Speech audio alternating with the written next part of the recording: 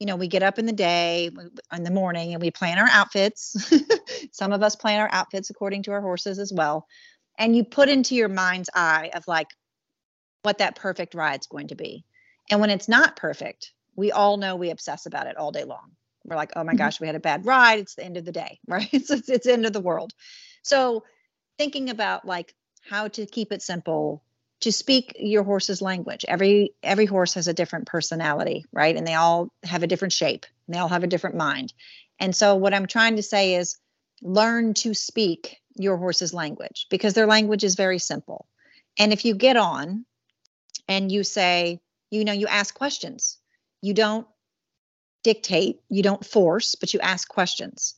And you ask the horse, okay, do you feel sluggish today? Do you feel in front of my leg? Do you feel like you want to work?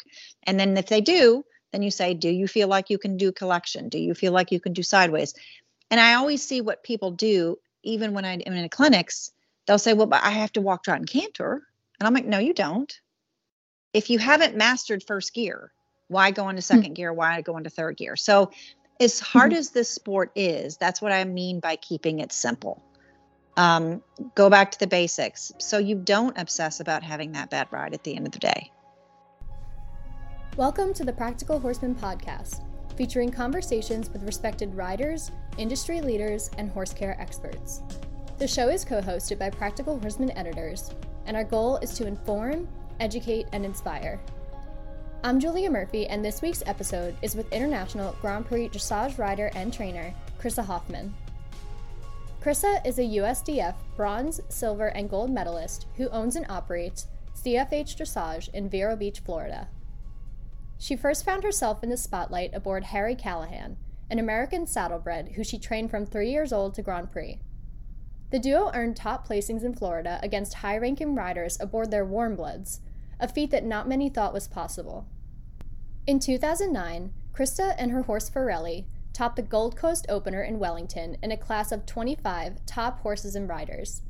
That season, they went on to finish in the top 6 in the World Cup qualifier in Wellington, which earned her a ranking on the USET shortlist of riders.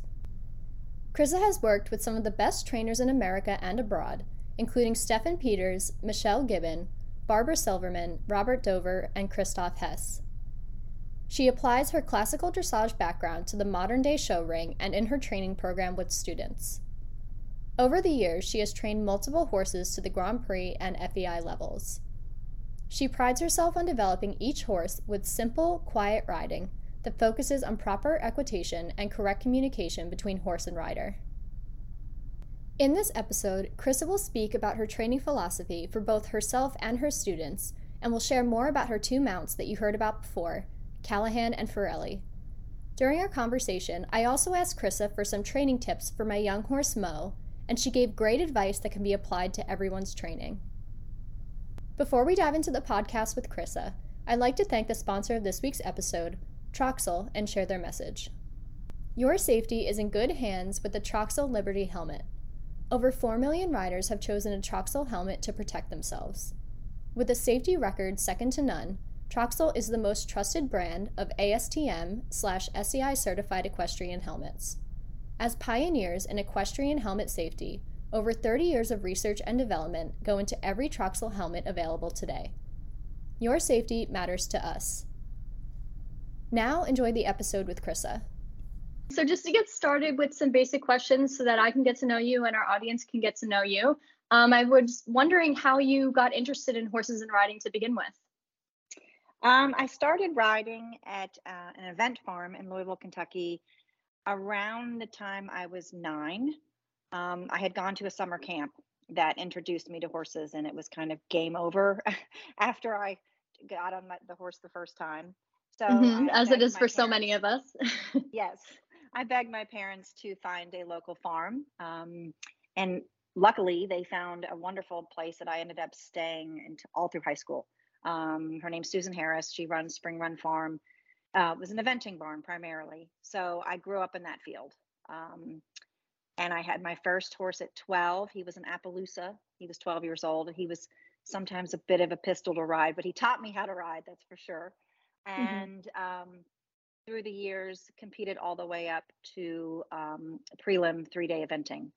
And Wow. just loved it. And just, that was just my passion. And I think that I was, interestingly enough, a very shy child. And so I think the horses helped me find confidence, and almost to me like an art form, and allowed me to express myself. So I always, people ask me that all the time. And I say the most grateful thing I am for in my life is horses. Um, they just shape you into the person you are. And I think that I'm so fortunate that I was able to take that path. And at what point in your career did you decide to make the switch from eventing to focusing on dressage? So it was my high school year of senior year, and I had a really, really nice Argentinian thoroughbred. We were going up to train with Denny Emerson for the entire summer. And I went with a bunch of my friends. We would go every summer. And about halfway, I don't know, an hour and a half from Louisville, we don't know what happened, but he was in the very back of the trailer. We don't know if it was a bee sting or somebody threatened him, like he was going to be kicked or something, but he somehow bucked and his hind leg got over the petition.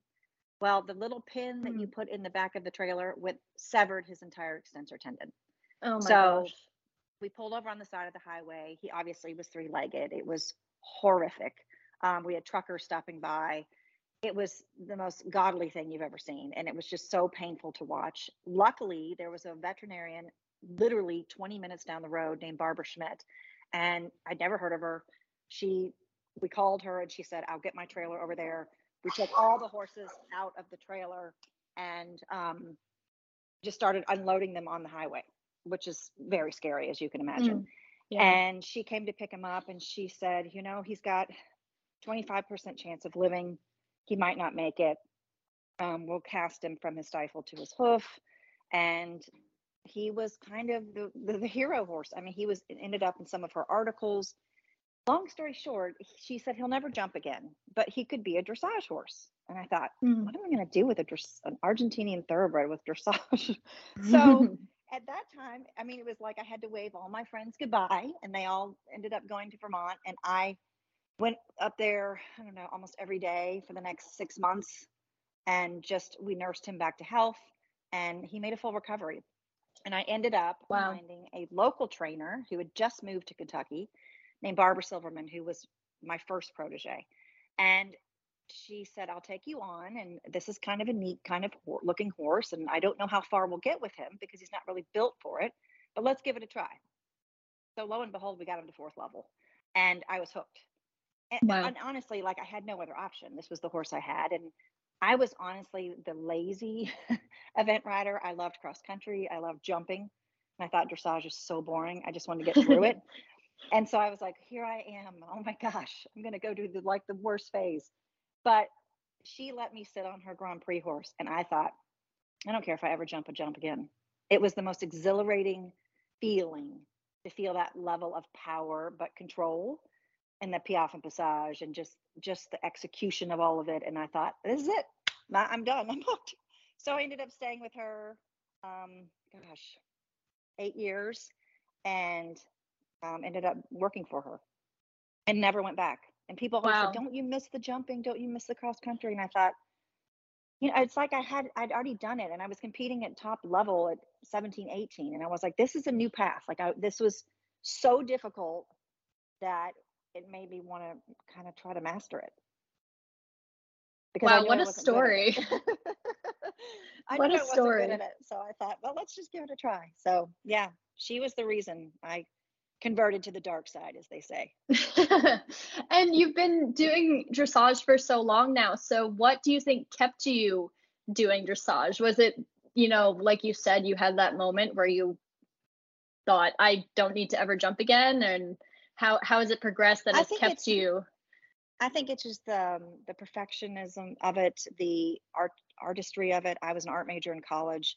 I feel like dressage horses are so much of an art form.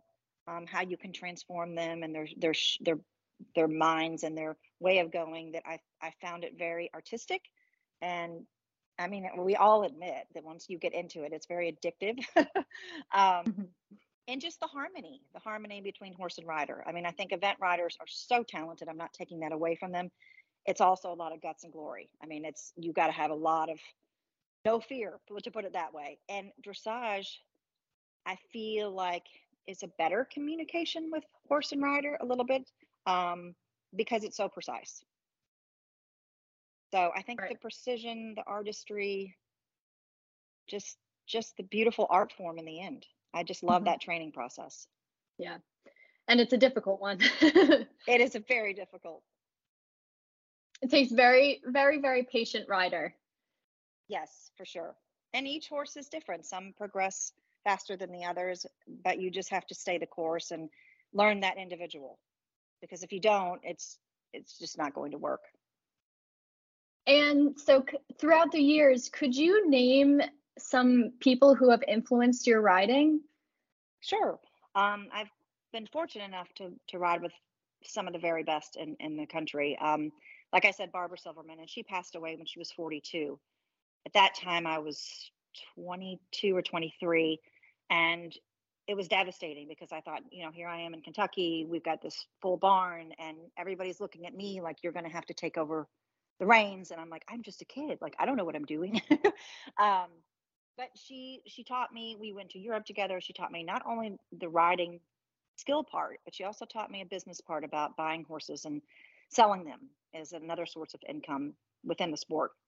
Mhm. So at that point, that's what happened. I mean, I was given all these clients, and one of which was my future mother-in-law, and I ran the barn. And a couple years after that, the owners decided to close, and I went to a farm that specialized in saddlebreds and Morgans, and they had a beautiful facility. And they asked me if I would come. So I was head trainer there for 8 years. Um, and at that point, she had a really fancy Morgan, and I was going down in the winter to take my warm blood to Robert Dover. Barbara said, when I die, I want you to ride with Robert, because that was her coach. So I was Oh, fortunate to take him, and that was his first Morgan, that he had seen that had gotten to that level. We got him to Prix St. George. Um, I've ridden with Stefan Peters, Robert Dover, Tina Kanyat, a very, very good German trainer named Alex Girding. I rode with him for probably the most of my life, other than Barbara. Um, he's now quit riding, but he was a great influence in my life and my riding. And recently been working with Catherine Haddad, and so mhm. I've been very blessed. And what about some of the most influential horses in your life, in your career? Well, I think if anyone Googles me, you're gonna you're gonna find out that I took a saddlebred to Grand Prix. And it's funny because people are like, "Oh, you're the person that rode Harry Callahan," and that honestly was the horse that stamped me, not only to put me on the map because it was so obscure what I was doing, taking in saddlebred and competing against horses in Wellington, Right. um, but it also he taught me more than any horse I've ever had, because he wasn't built for the job. He was, I mean, he was 5 gated blood. He had no chance to be a dressage horse. Um, but he was brought out of a field, and he was started by a local woman, and I got him when he was 5, and we competed third level at 6. He landed on the USDF cover, and he was doing Grand Prix at 10. The fastest horse I've ever trained at Grand Prix. He could do everything Wow. in a snaffle. And so kind of became famous. I mean, we were in 9 publications, 3 of which were in Germany. I was the first rider to ever be asked to do what is now dressage today on demand, used to be dressage training online.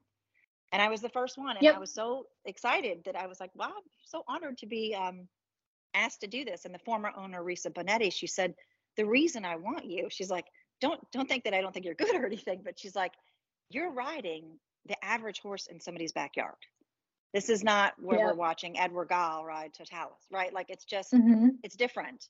Yeah. So she said there's so much demand for this because, he's a $2,000 saddlebred out of a field. Hmm. And so And people that can was, I relate mean, to that. absolutely. And again, people are like, well, how did you do it? I've had people ask me, would you write a book about it? I'm like, it's really no different than basics are basics. But because of his shape, I had to do things, I had to think outside of the box sometimes. And they're a little bit hotter than warm bloods. So their minds are a little bit more fragile, but they're very kind animals. And I've been asked by so many breeders, would you do another one? I'm like, I might do one, another one day. So He's by far my favorite horse of all time. Then I would say, secondly, the first horse that put me on the map internationally was a horse named Forelli that my, at that time, German trainer found for me in Germany. Um, he, our biggest accomplishment, we were sixth in the World Cup qualifier. He was a big, coming from Harry, who was 15.3 on a good day and very light and could do everything in the snaffle. I went to Forelli, who was 17 hands, big bodied, kind of heavy, a little bit lazy type. But I think those two have been my most influential horses. And you kind of touched on it a moment ago with the World Cup. Can you tell us about some of your most meaningful accomplishments in your career? Yeah, I will go back to the saddlebred. It was, it's great to go to a CDI and finish in the top 6 in a World Cup qualifier. That was wonderful. That was a great experience. That was at the old showgrounds in Wellington. But I think the most memorable was when I showed Harry in Wellington, and there were 30 people in my class, and top. I mean, I'm naming some of the top riders in the world. And people looked at me and they're like, what is she doing? Why is she putting that saddlebred in the Grand Prix, especially in Wellington? And I was like, you know what? Because at the end of the day, he's easier than my warm blood, who might score better, but I have more fun on the little saddlebred because I know he won't make a mistake. I know he's going to give me his heart. And we went in there, excuse me, and out of 30 horses, he was in 6th place. And I thought, okay, I've won the Olympics. Like, like this is the most exciting day of my life. And people, literally, some people were like, no, I can't believe she did that on that junky saddlebred. And I'll never forget, it was Charlotte Berdal was the judge, and she wrote at the very end of it, and I saved that test. She said, at the end of the day, I know this horse and I know who he is, but you make it look so easy. What harmony. And I thought, that's all I need to hear. Like, I'm done. Yeah. What a compliment. Yeah. Right. So that was probably my biggest and most memorable, because it was such a challenge. I was doing something that nobody else was doing. I mean, I'm sure there are other saddlebreds that have gotten to FEI, but not going down there and competing against some of our top riders. Right. And when you found yourself in that position, and now when you're competing, do you ever find that you get nerves? I do, in the sense that I'm excited to compete. I don't get nerves that I think that I'm not going to do well. I don't go in the arena. I guess everybody's different, right, with their competition nerves. I go into the arena like, I can't wait to be here. I'm excited to be here. And I'll never forget, Tiger Woods mentioned this a long time ago. He said, if you don't have some level of nerves, there's something wrong with you, right? Like you have to have some level, but it's never doesn't come from a place where I think, oh, what are people going to think? Or what if I don't do well? That doesn't really enter my mind. So I guess I'm fortunate that way. And I think dressage riders, I mean, we're all perfectionists, and it's, we want it to be perfect, but I like to kind of go out there and say, okay, this is what I've been doing. What do you think of it, Judge? Kind of thing. Right. And this sport is so unpredictable, dealing with horses. You never know what's going to happen. And sometimes, we have a bad day or our horses have a bad day. So when you find yourself in that position, how do you deal with maybe not winning a class you really wanted to, or not doing well in a class, or maybe not winning as much as you would like to? How would you deal with that? I don't even think of it as like winning or not doing. I mean, of course, it's always great to win and have a blue ribbon and come away from a competition on that high. But I also think that sometimes I've gone in there, like you just said, and thought, oh, gosh, I really just like goofed up. Like, what was that? Where was my head? And I think horses can do the same thing. And it's when you have that partnership, you're like, all right, you took one for the team. Like, I'll get you next time, kind of thing. Like, we'll be together next time, because they are living, breathing animals. I mean, they do have opinions. They do have good and bad days. So I don't know. I guess I just think, sure, when it matters and we're down center line, and let's say we're going to the Olympic qualifiers, I'm going to be like, okay, we both have to be together, but it's realistic. I mean, it's just reality. Like, you're going to have a good day and they're going to have a good day, or they're going to have a bad day and you're going to have a bad day. And so I think I'm just always trying to be in tune with my horses. And there have been times where I've been in the warm up and I thought, he's just not feeling it. Like, and I'm not going to go in there and make it a bad experience, and I'll scratch. Right. And I don't do it because I don't want to get a bad score. I really, sure, we don't want that posted, but the end of the day, it's their welfare, not my score. Yeah, absolutely. And before you do a big competition, do you have any kind of routine that you like to get yourself ready? And it's just funny. So one of my para rider who's been riding with me, she's been riding with many other trainers prior to me, and we were competing at WEC, and it was on my new Grand Prix horse, and I don't know what I'm going to get. You just kind of go into this like, I don't know what he's going to do in the ring. I've never shown him. And she's like, do you want me to leave you alone? Do you want me to leave you in the tack room? Do you want you like privacy? And I was like, no. I was like, I don't want you to do any of that. Like, I don't know. I don't really have a routine. I don't need to kind of get in that zone. I just know once I'm in the saddle, I'm ready to go. Right. And actually, speaking of para riders, I wanted to ask you a little bit about that because you train so many people, including para riders. So I was curious if you find there's a difference in the training when you're working with a para rider. There is, as far as symmetry, but nothing else has become an obstacle when I've been helping Katie. Katie actually, can look her up. Katie Jackson. She's a grade 5 para rider, and she has amputee from her right leg down, so she's basically strapped into the saddle. Luckily, she came to me and she bought my old Grand Prix horse, so she's been with me now 2 years. But I think the biggest challenge is just symmetry because of weight, right? She's always going to be heavier on the left side because she has a leg.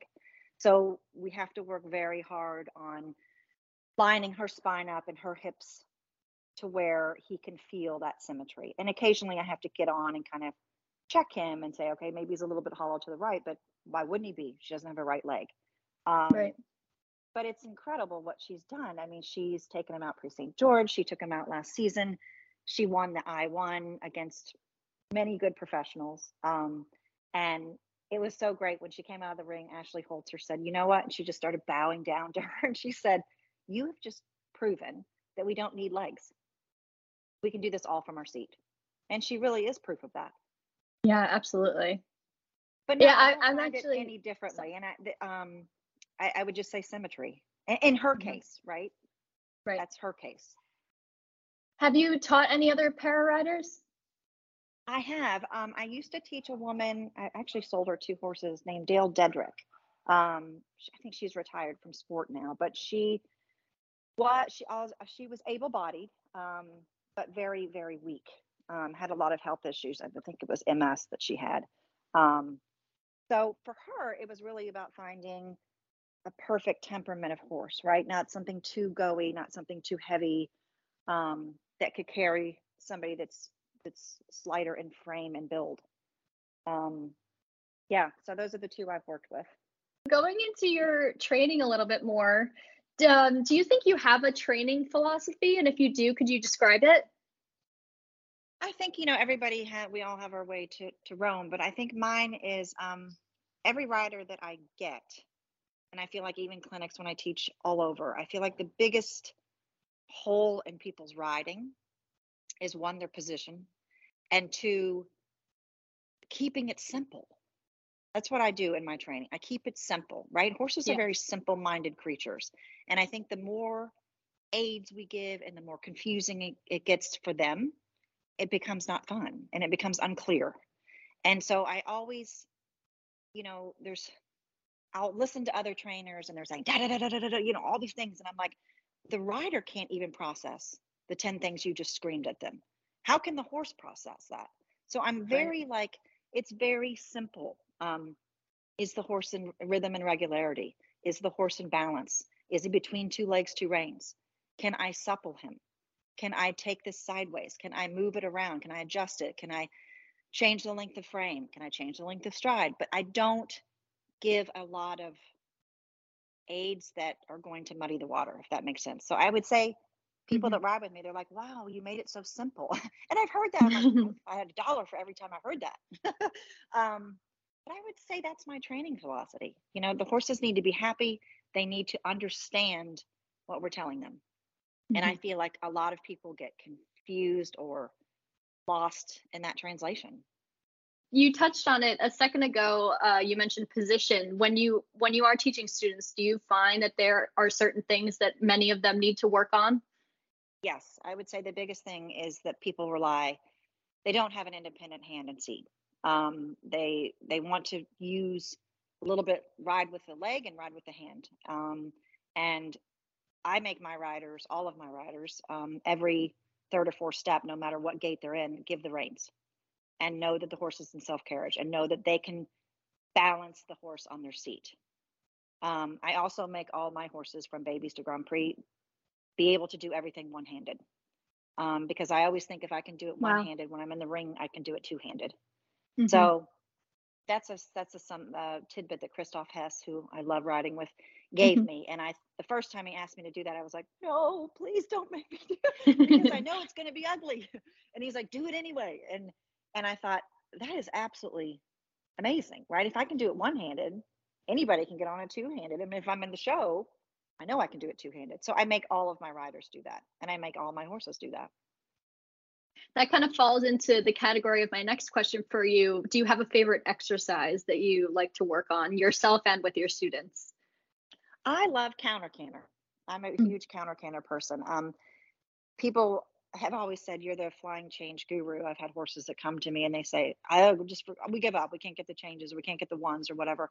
But I find counter canter so amazing. So my new Grand Prix horse, who's been very successful in his career, he really has a hard time doing it. And I asked myself, I'm like, but yet you can piaffe and passage for a 9, but you have a hard time counter cantering. And I feel like a lot of people don't use that once the horses know the changes. But I think it's riding both sides of the horse and it's riding them really honestly straight. And just holding the weight on both hind legs, not just the inside, not just the outside. It's really asking the horse to be honest and between two legs and two reins. And when I find that hard for them, then that's what they need to do. That's probably my favorite exercise. What are some exercises that you like to do with the counter canter, and especially speaking to getting those flying changes a little less sticky than they might be? So a lot of horses that come to me, I'll do the counter canter. And my favorite thing to do is, let's say I'm on the left lead going to the right, and I'll say, can I flex you to the opposite side? Can I flex you to the inside? So you're supple for the new aid for the flying change. And I've had so many students say, well, if I do that, they'll just do the change. I'm like, because they're not truly on your aids and they're not truly supple. Because if you take the opposite flexion and there's tension, of course, they're just going to throw in the change because that's easier. So if I'm on the left lead and I'm going down the long side, going to the right, and I say, can I flex you to the inside and hold you with my inside leg, which is my right, and then you wait for the change aid. So that's how I have improved changes, I don't know, my entire career is through counter canter. And I'm curious actually for myself too. So I currently have a 4-year-old warm blood. And he was just started about 6 months ago. And he's great. And I think one of the next things that we're going to get to in our training is teaching that flying change. So if you're working with someone on a young horse that's never been introduced to changes before, how would you teach them how to do it? Well, I think with especially a 4-year-old, I mean, for me, I don't start a flying change until I know I have canter walk canter. Right? Because one, it balances the horse and it gets the horse in balance for the proper change, but it also puts the horses on the aid. So if I go canter walk, I'm going to the left and I think about my canter aid, which is my outside leg. I put my inside leg at the girth and I use my outside leg. That's the same aid as you're going to give it for the flying change. So once the horse understands that, when you're in canter, then you switch your leg, they're like, oh, so the other lead. But if I were you, I would do a lot of canter, walk, canter. Okay. And ask yourself, when you get to the walk and you give the aid, is there a moment of pause? Is there a moment of confusion? Or is he quick off the strike of the aid? And normally horses that can do that well, the flying changes are quite easy. Okay. I appreciate that. Very interesting. And that is something that I actually have been working on him with a lot. He's a little lazy by nature. So those, those walk canter transitions we're working on them right Exactly. now. Because you think if they're lazy now, just doing it from the walk, it's going to be a Hmm. little bit harder for them in the canter. And it's Yeah. all about, it's not really, people think the flying change is so hard. It's just an aid, right? And so if they understand the aid, it won't be difficult. I really appreciate that. I'll definitely put that into practice when we So get get started on in those. quick now in those Yeah. transitions. Yep. No time That's to what be we're lazy. working on. That's what we're working on every day. Good. And going back to your eventing experience a little bit, my next question is about how you think basic dressage can help other disciplines, like, the jumping and the cross country and eventing, or even like hunter jumpers. Well, I think dressage all stems from balance, right? And I think a good jumper has to have very good balance approaching that fence. And I know from doing all those years of jumping, and I think it's also good for their bodies to learn to go over their back and be round. I think it keeps them sounder longer. And I think it dressage is good for balance. It's good for suppleness. It's good for creating a good contact, and teaching the horses to stay in that correct contact and balance, whether they're jumping or doing stadium jumping or doing cross country.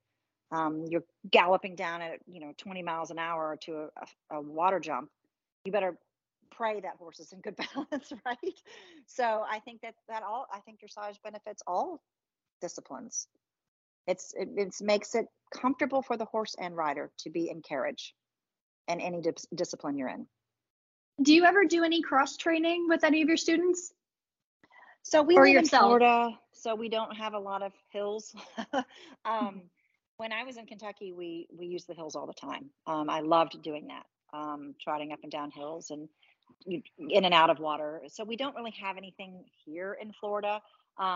But what we do is we hack them around the farm. I don't do a lot of cavaletti work. I've not needed to over the years. I know a lot of people believe in that. I've just never had a horse that needed it. But so a normal week for us is we ride Monday, Tuesday, then Wednesday's a light day where we hack or trot around the trotting trails, and then work Thursday, Friday. So, and possibly a Saturday. So they go 4 to 5 days a week, but I don't, mine are usually tired by that third day. Right. And so I give them that day to kind of recover, and I just don't want to drill them every single day. Yeah, absolutely. I find that, going back to my 4-year-olds, I try not to drill them in the ring every day, especially with a young brain. You don't want to fry their brains. I try to always get out on the trails or do something different so that he doesn't get too mentally exhausted. Ring sour, or you want them to want to work for you. We've got 2 4-year-olds in the barn now, and they're going 4 days a week, and that's all they need. They're still growing. Yeah. It's actually very refreshing to hear that from you, because that's a kind of a fight that I have with myself a lot. How many days does he need? And, some people have such regimented programs that their horses are going 6 days a week. But in my case, in my horse, he really only needs about 4 days, where I'm fighting with myself, where I'm like, is it okay to just do 4 days? And it's so important to listen to him. I mean, whether it's a 4-year-old or it's my 2 Grand Prix horses, if they come out and they feel supple, and I warm them up, and I ride a canter each way, and I take a walk break, and I do 1 line of ones and maybe a little trot half back, I get off. Like, I just don't. Right. Yeah. Some people are like, I need to be in the ring for 45 minutes. I need to canter 20-meter circles and blah, blah. You just kind of do what they feel comfortable, and they tell you. Mm-hmm. So moral of the story is listen to your horse and know what your horse needs. Absolutely, because they tell us every day. Yeah, absolutely. And just a few more questions for you, just to wrap up here. And I love to ask this to riders I speak with, and I always get different answers. And some don't know always how to answer this, but oh no, why do you? It's not that scary, but why do you think that you've been so successful as a rider? Oh gosh, I think compassion is the first word that comes to me. I think I look back on the horses that I've had to train from my Honoree Appaloosa, um, to rehabbing 1 to 4th level, to pulling a saddlebred out of the field. Um, all those horses taught me compassion and how to problem solve in certain ways that now I just feel like, gosh, that is a hard question. I think it's those horses. I think it's riding not the average horse that I love being creative. And that's my artistic side of myself. But I love the compassion of taking that horse. It's like, people are like, you're never going to do it. And the horse is like, I don't know if I can do it either. And I'm like, yes, you can, because dressage is for every horse. And then taking that creativity. I think that's my creativity truly is what has made me be able to train all these horses to Grand Prix. Sure, it's training and sure it's, dressage, but it's also being creative. And what do you think is the hardest part of the sport for you? Gosh, I think, no, the ups and downs of it. I could say something like, oh, the discipline. No, I'm very disciplined. I could say, oh, the physical fitness. No, I run every day, so I'm doing all those things, and those things don't frustrate me.